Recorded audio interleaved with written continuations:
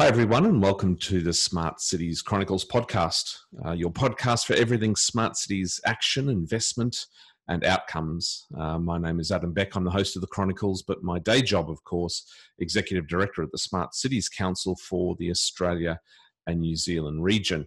Welcoming you to episode 53 of the Chronicles, second last one for 2019. And we are going to talk all things privacy on this session. And joining me is Nicole Stevenson from Ground Up Consulting. Nicole, welcome. Thanks for joining us. Thank you, Adam. I'm delighted to be here. So I could not think of anything more delightful than to talk about privacy at the end of a year. I appreciate you joining us. But before we jump into our conversation, can you give us a sense of who you are and what you do? Well, I am a privacy expert, and I have my own consultancy that's based in the Brisbane area.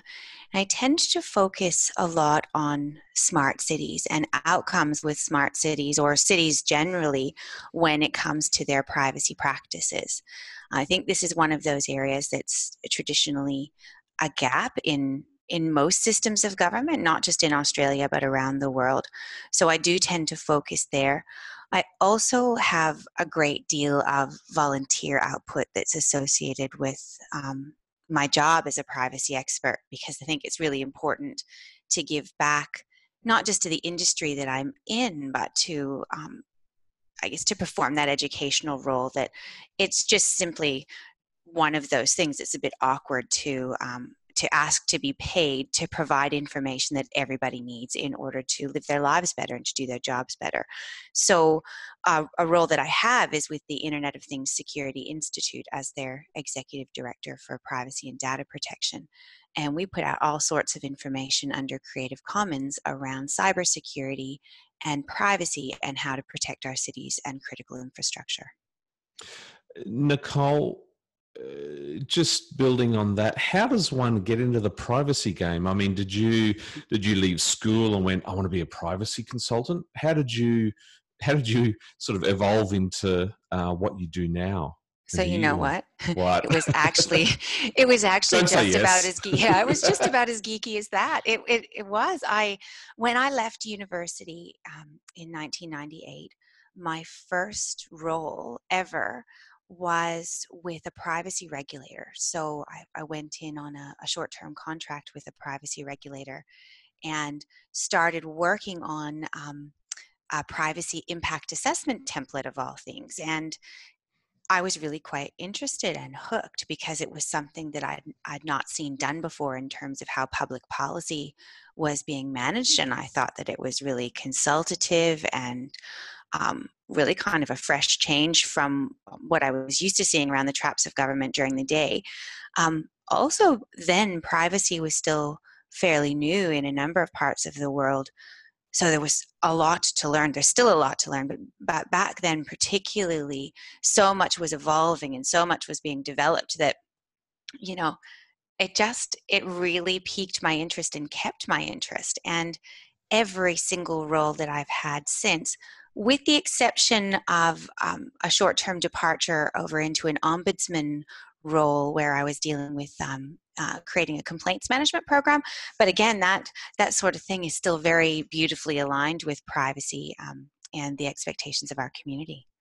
So what did you say? 98, did you? Yeah. I've just dated myself.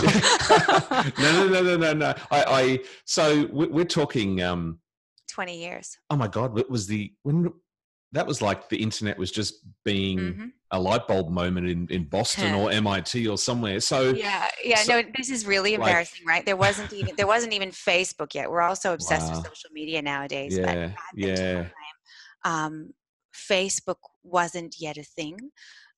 Email was being used mainly to communicate between professors and students in a university context, and was just starting to make its way into, say, the public service mainstream in terms of a communication tool. But then it was still, things were done in hard copy letters. Really, in the analog world, the biggest digital thing that was happening was faxing. Right?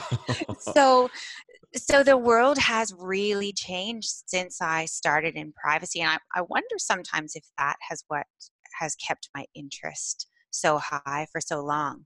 Well, I mean, fast forward to today, we have the internet, we have the Internet of Things, we have um, this idea that data is the new oil. I mean, it would be an understatement to sort of say that there has been a tectonic shift in kind of your privacy world. No? Mm. Yes? No, not an understatement at all. Mm, I think particularly, oh gosh, honestly, even in the last 5 years, mm. the changes to how we conduct business, how we connect socially, how we transact. Right, the digital economy is well and truly thriving now, and that has been a massive change in my lifetime. Never mind within my career. So, what we're going to try and do with this discussion is focusing on the privacy impact assessment idea, Hmm. and really try and unpack that in very succinct and clear terms. But let's make sure for our listeners, let's make sure that we just calibrate our mindset here around privacy. Can you start by giving us the shorthand version of what is privacy? Why is it relevant to cities? Yeah, look, I think that's the perfect starting place because it doesn't really do anyone any favors if we're not on the same page about what we're talking about. So, privacy, it's actually one of those topics that is founded in our civil liberties. So, it's got these civil libertarian roots that doesn't always jive with what people think should be regulated by government, right? So, privacy's a basic right or a freedom. And we often hear about it, or certainly historically, it was expressed as things like the right to be let alone or the right to be free from intrusion into my personal life or your personal life. And I've found when I talk to people about privacy, it's a bit tricky to establish what it means for us each individually and as a society. And sometimes it's useful to break it down into some smaller parts. So, for example, if I'm talking about the privacy of my home or the space I occupy or the car that I drive, that can elicit quite a visceral personal reaction from somebody, right? They think, yeah, I get it. There is an element of privacy associated with the territory that I'm in. It's mine. That's my space. When I go into my home and I shut my door and I shut my curtains, I have this view that I shouldn't be observed in that context. Another area of privacy is our bodily privacy. So that speaks to things like what's in my body, my blood or my DNA. It could speak to things like my physical health or even my mental health, my thoughts and my feelings. Um, so in the vein of what we were talking about just before around how the world has changed communications wise, well, communications privacy is another one of those areas that we can talk about to kind of unpack it a bit. That's things like the methods that I might choose to communicate by and what I choose to communicate and to whom I choose to communicate, right? So that's a fairly packed topic. That's things like, am I thinking about sending my grocery list home to my husband using my work email, or am I going to make a doctor's appointment about a sensitive matter? Over again, work email is one of those examples that always elicits communications privacy questions. And finally, and I think the most important thing is privacy that relates to information or our information. So things like my identity and what's known about me in a particular context or just generally. Now, I think there's a real challenge with defining privacy almost beyond that because, and especially in the context of what we're talking about today, right? The proliferation of digital technologies and social connectedness and e-commerce and e-government. The meaning of privacy is going to differ across cultures and our social groups and our communities, and even just between you and I, Adam, we will have differing views of where privacy sits for us or what our Mm, threshold is.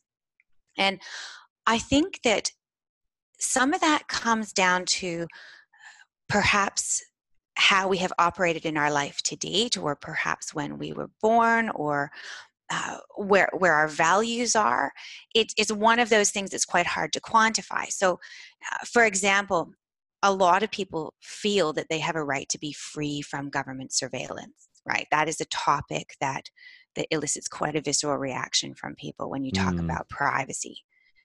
And yet, those same people would probably feel quite comfortable being observed in a different circumstance where they think they might have a degree of choice or control. So, for example, everybody's being observed every day by Google, right? So when we choose to use, say, a connected digital assistant in our home, there's a level of surveillance and observation there, but we're actively opting in for that. Yeah. So the threshold is going to be different for everybody depending on the context. And that's what makes privacy so interesting, particularly in terms of our privacy laws, right? Because privacy laws take these concepts that we were just talking about in terms of our freedoms and our civil liberties, and they make them meaningful in practice in terms of what government can do or organizations can do with our personal information, right? The privacy law establishes definitions and rules and principles. And in Australia, we have the Federal Privacy Act 1988 is the most well-known privacy law, but we also have different privacy laws at the state and territory level. So, for example, here in Queensland, where I live, we have the Information Privacy Act of 2009, and that regulates what government does with personal information. So, and I've talked about personal information a couple of times now, and I'm probably paraphrasing a bit because definitions are always going to differ slightly depending on where you are. But personal information is information that identifies a person or could easily lead to them being identified. And privacy law, it sets the rules around what can happen to personal information in a particular context. But those, just to be clear, those laws, Nicole, are relevant and applied to what government does with data, not necessarily the private sector. And the private sector. And the private sector. Yeah, absolutely. So we have kind of a patchwork quilt arrangement for privacy here in Australia, where we have the Federal Privacy Act of 1988, which regulates particular entities that are covered under that act. So that would be the majority of your private sector companies or corporates, as well as Australian government entities. And then you have the states and territories, most of which all have their own privacy laws. And those privacy laws regulate what happens in the public sector in those states and territories. So those laws will cover things like what the government agencies can do, what publicly funded schools do, even what local governments do. So, and this, I think, is the link to our cities that, I've been in a roundabout way coming to. Now, with the exception of cities in Western Australia and South Australia, where there are no formal privacy laws in those states yet, but where they do have administrative arrangements or a series of principles there that do deal with privacy. But with the exception of those cities in those two states, all Australian cities are required to comply with the privacy law for their jurisdiction. Now, this means in practice that our cities need to be fully across privacy. They need to be thinking about things like the transparency of their personal information handling practices, the requirements on them around, and the limits on collecting, using, and disclosing personal information, how personal information is stored and secured, how they allow for access to and correction of a person's own personal information, and really importantly, how can they allow for a person to complain if they feel the city has treated their personal information in a way that contravenes the privacy law in their state. So I hear this term privacy impact assessment a lot more these days.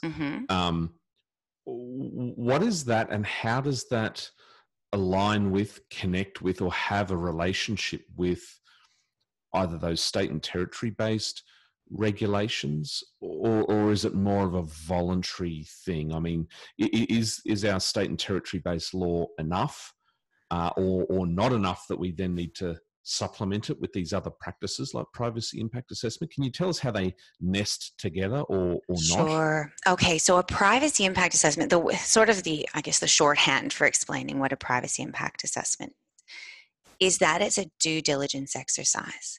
And it allows you very quickly to unpack whether a thing that you're going to do that involves personal information, and that thing could be implementing a new technology, buying an off-the-shelf piece of software, moving over to a cloud service provision environment, a variety of things that could involve personal information, particularly, say, in a city's context. Now, a privacy impact assessment helps you to really quickly unpack whether that thing involving personal information can be done or has impacts that are related to the handling of that personal information in accordance with the law. In addition, privacy impact assessments tell us a lot about whether or not what we're going to do might not be within the reasonable expectation of the community that we serve.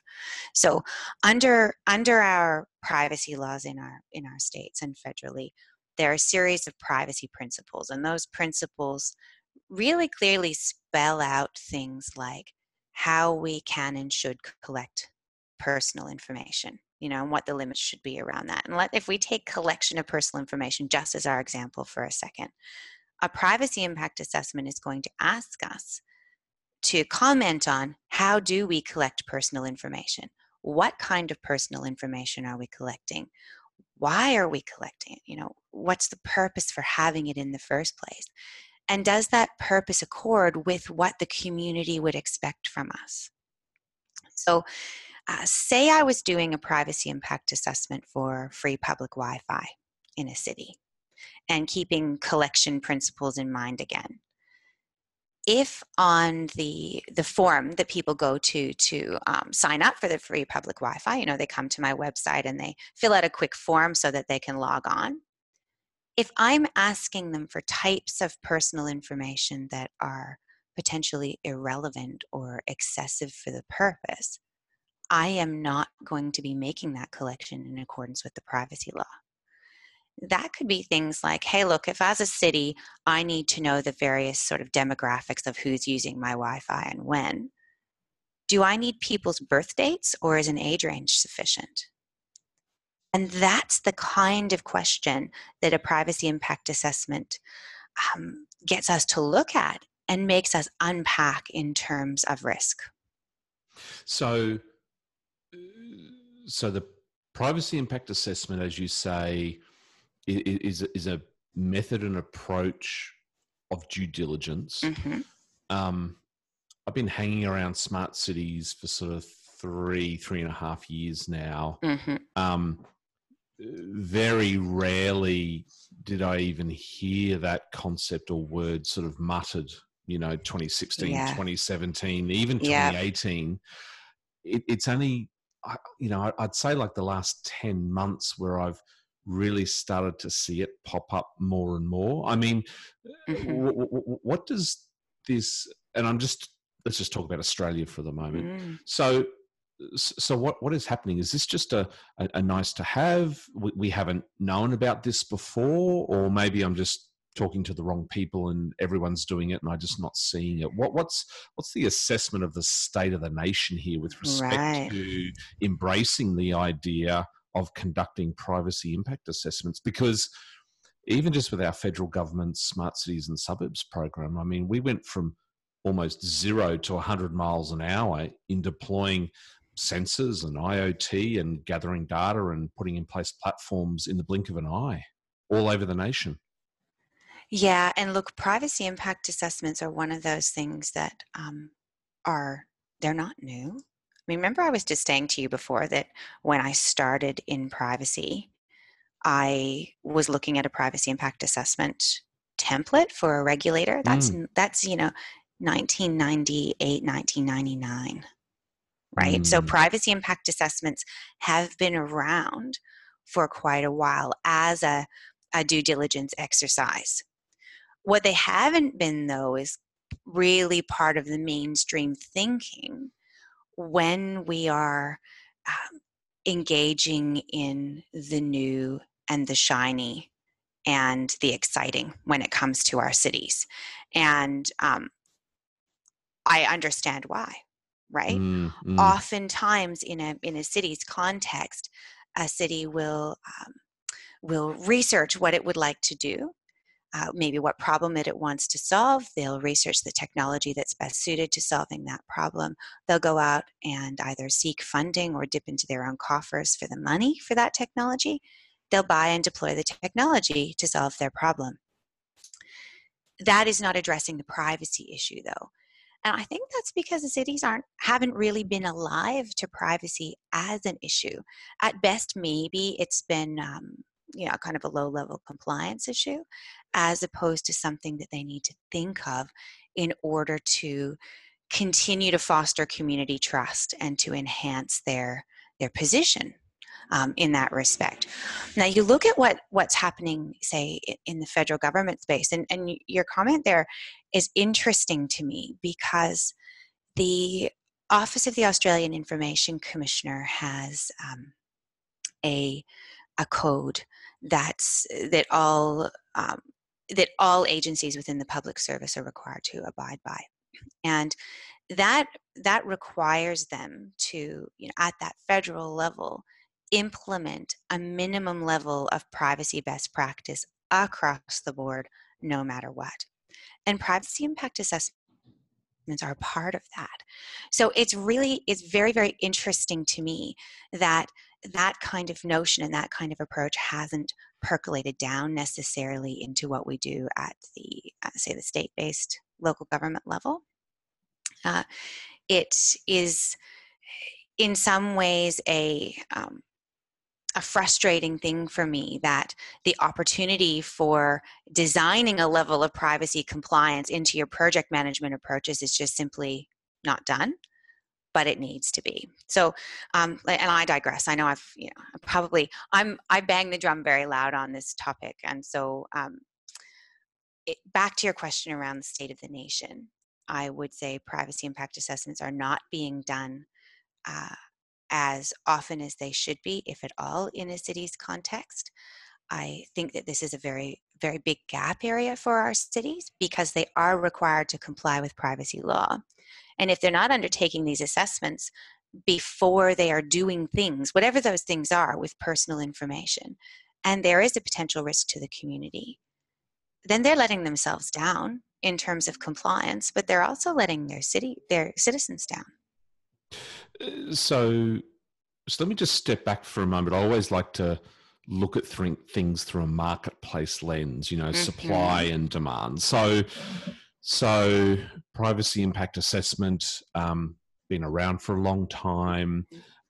It's voluntary. It's a great due diligence step. We're all very familiar with due diligence. We do that all day, every day with other sectors and other items and other procurement processes. So I don't want to ask the question, who's at blame here? Because I think you rightly say that this is new and it's evolving. But I imagine that, and let me be blunt, there's plenty of technology companies that have been around for decades and decades and decades, and I would assume that they're very familiar. Manufacturers and IoT devices, they would be very familiar with privacy.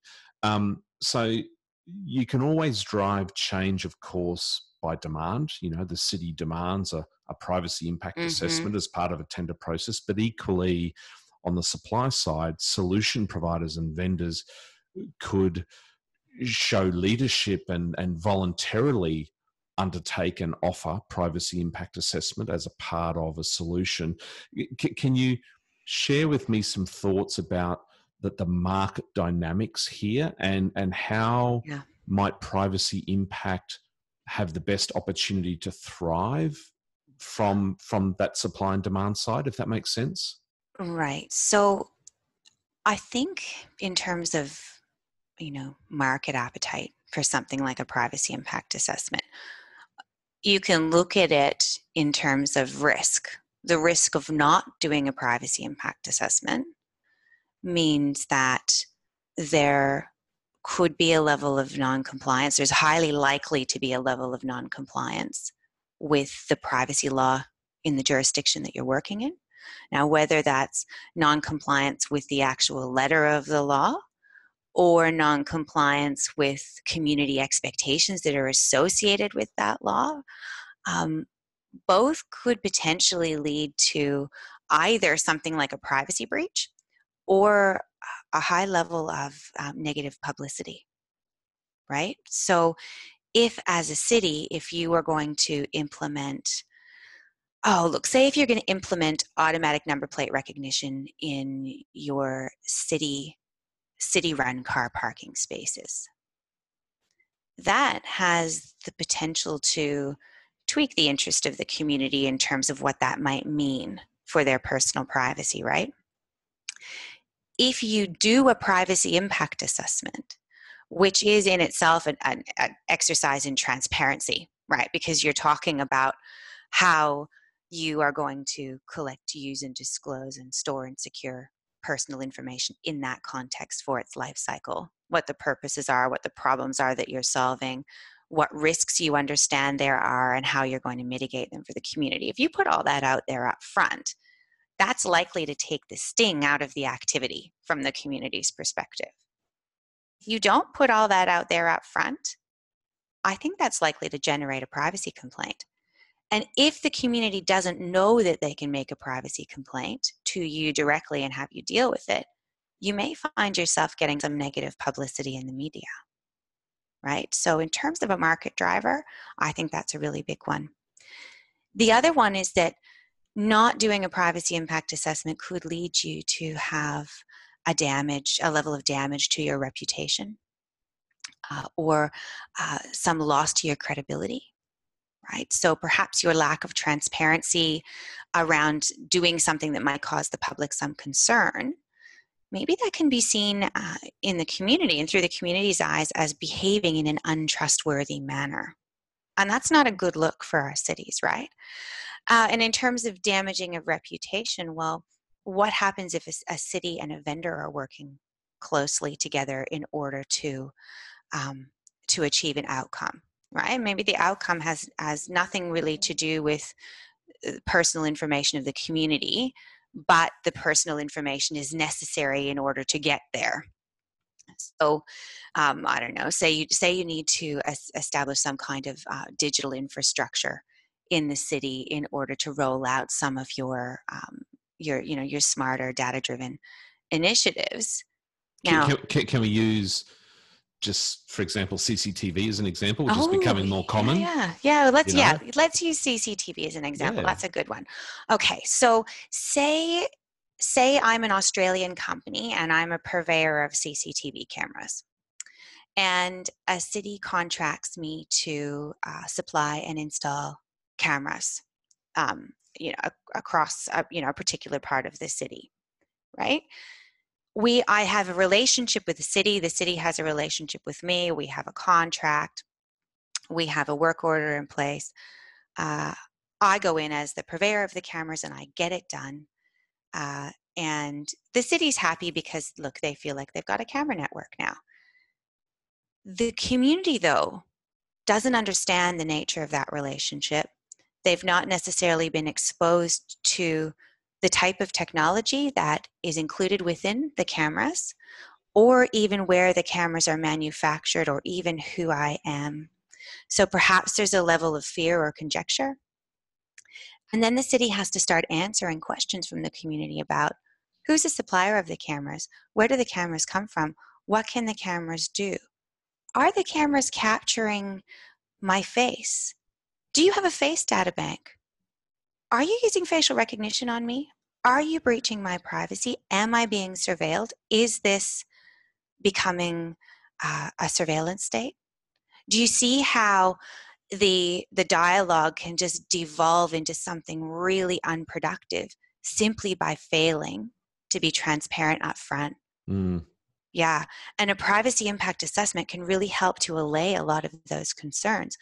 If a privacy impact assessment, for example, explains who makes the cameras, when are the cameras installed and who are they installed by, where is the camera data stored and how is it secured, and is the city using facial recognition or not using facial recognition, or do they have any intention of ever using facial recognition? A privacy impact assessment can spell out all of those things and can even require a level of community consultation.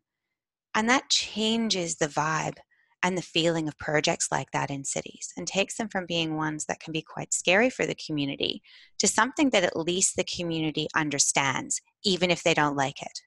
Nicole, these privacy impact assessments, I mean, what are we talking about here? Is it a 3-month process, 1,000 pages? You've got to hire an army of consultants? Is it a 1-page checklist, or is it something in between? I mean, give me a sense of what the privacy impact assessment actually is and what it looks like. Well, I think a privacy impact assessment always starts with asking the most important question, right? Which is, does this project or initiative or technology or whatever it is that we're doing involve the collection and handling of personal information? And if the answer is yes, then you need to initiate a process in order to determine whether you need to do a privacy impact assessment, right? Not everything a city does that involves personal information is going to need a privacy impact assessment. But some are, particularly where there are, potential levels of anxiety in the community. So I always suggest to cities that they follow a threshold assessment process first, where you go in and you have a high level look at what it is you want to do and whether or not any of the that you want to do, or the nature of the information or the sensitivity of the information might spell a risk, whether it's a risk to the city or the risk to someone in the community to whom the information relates. And based on a threshold assessment like that, the city can determine whether it's comfortable to have an internal privacy impact assessment process, which can be just as rigorous and just as transparent as going to an external privacy impact assessment process.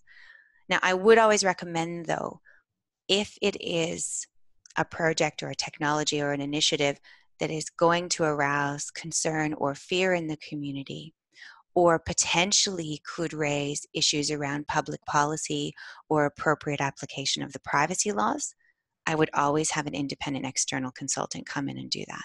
That, in many ways, can take the heat off a city, because a city then is not judging its own awards. Does that make sense? No, absolutely, yeah. Absolutely. Yeah. Would you go as far as saying, and look, you're seeing, as many of our listeners are, we're seeing a lot more strategy and planning around smart cities, in a broader sense. A city develops its strategy or its plan, gives a nice, broad overview about what its goals and mission are with respect to using technology and data to help it, be sustainable and productive and things like that.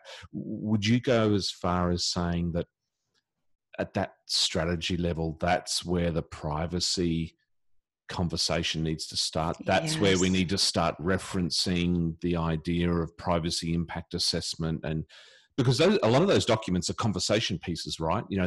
They're important scene-setting documents, which is part of the commitment a city is making to its citizens that it's going to use tech and data to be good. So I wouldn't be unrealistic in saying that's where we probably need to start referencing these things. Oh, we should be placing it as strategy. But a privacy impact assessment is not a strategy level document. Privacy impact assessment is part of a process, right? The strategy needs to be that the city cares about privacy, that there is a plan, some kind of a privacy management framework or privacy management plan in place.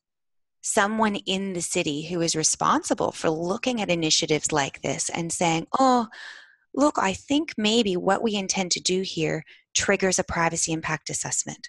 and doing some digging in and some investigating around that. And I think if cities don't understand that privacy is a strategic concern for them and a key strategic concern, they are not going to be able to get down to the processes like a privacy impact assessment, because it's just simply not going to be on their radar. Now, I have to say, I saw something the other day. There was a survey that was released by one of the big four companies that operates in the consulting companies that operates in the smart city space. And these guys they're really fantastic, and they're doing really fantastic work. And the survey that came out had the most alarming results for me. And that was that privacy and the complementary discipline of information security or cybersecurity ranked absolutely lowest on the totem pole in terms of what cities are considering when it comes to their, in particular, smart cities initiatives. Lowest on the totem pole. And yet, cities have an obligation under law, except for those cities in South Australia and Western Australia, which is a concern to me on a whole nother level. But cities have an obligation under law to be on top of their privacy game. And within privacy laws sit some very strict information security requirements, which means cities are also obliged by law then to have their InfoSec and their cybersecurity in-house well underway. So to see this not really on the radar of our cities yet, I find alarming. I also think it's inconsistent with the goal of a smart city.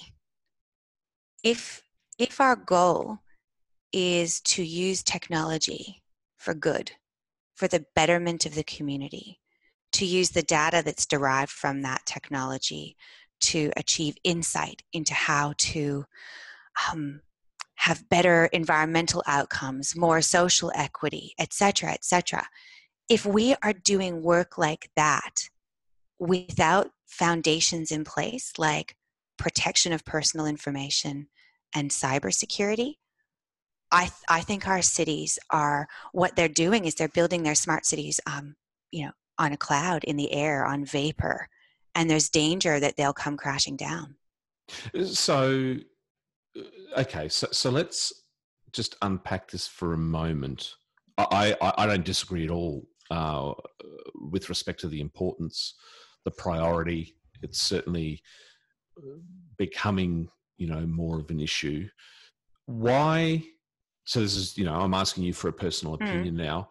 Why do you think, what is going on or what is not going on, that issue of personal privacy is not up at the top of the list, or the top 3 or something like that? What is wrong or what is right?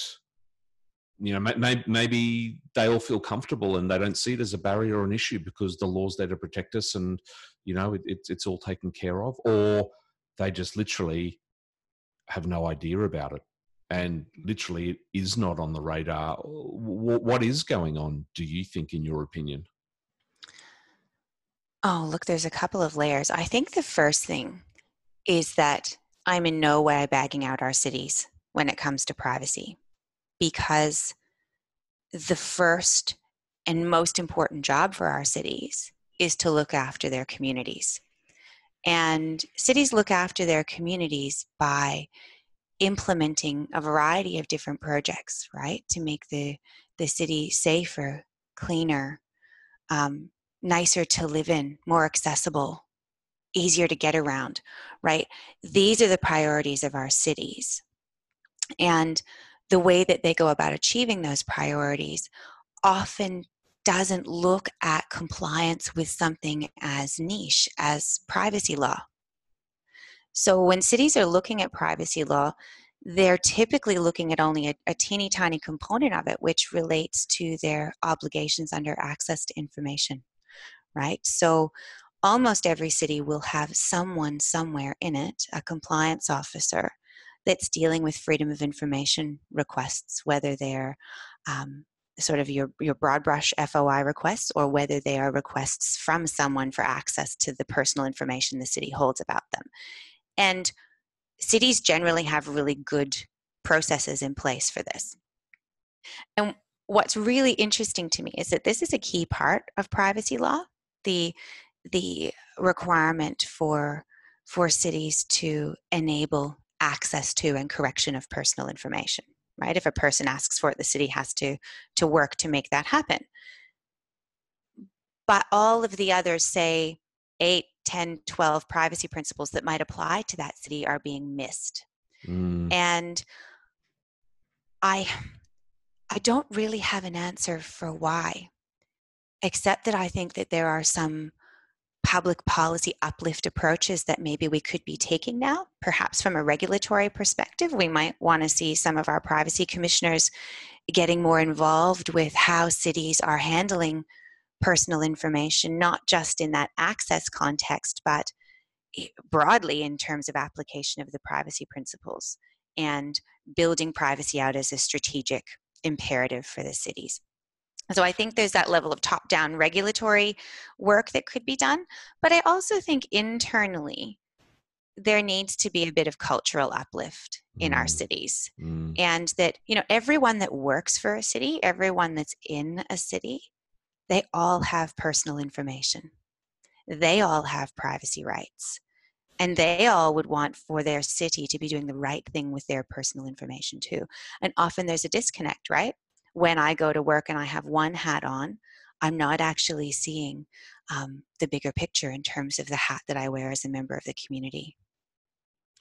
If there's anything we can do on this short conversation on the podcast, Nicole, is sort of help raise some awareness and shine some daylight.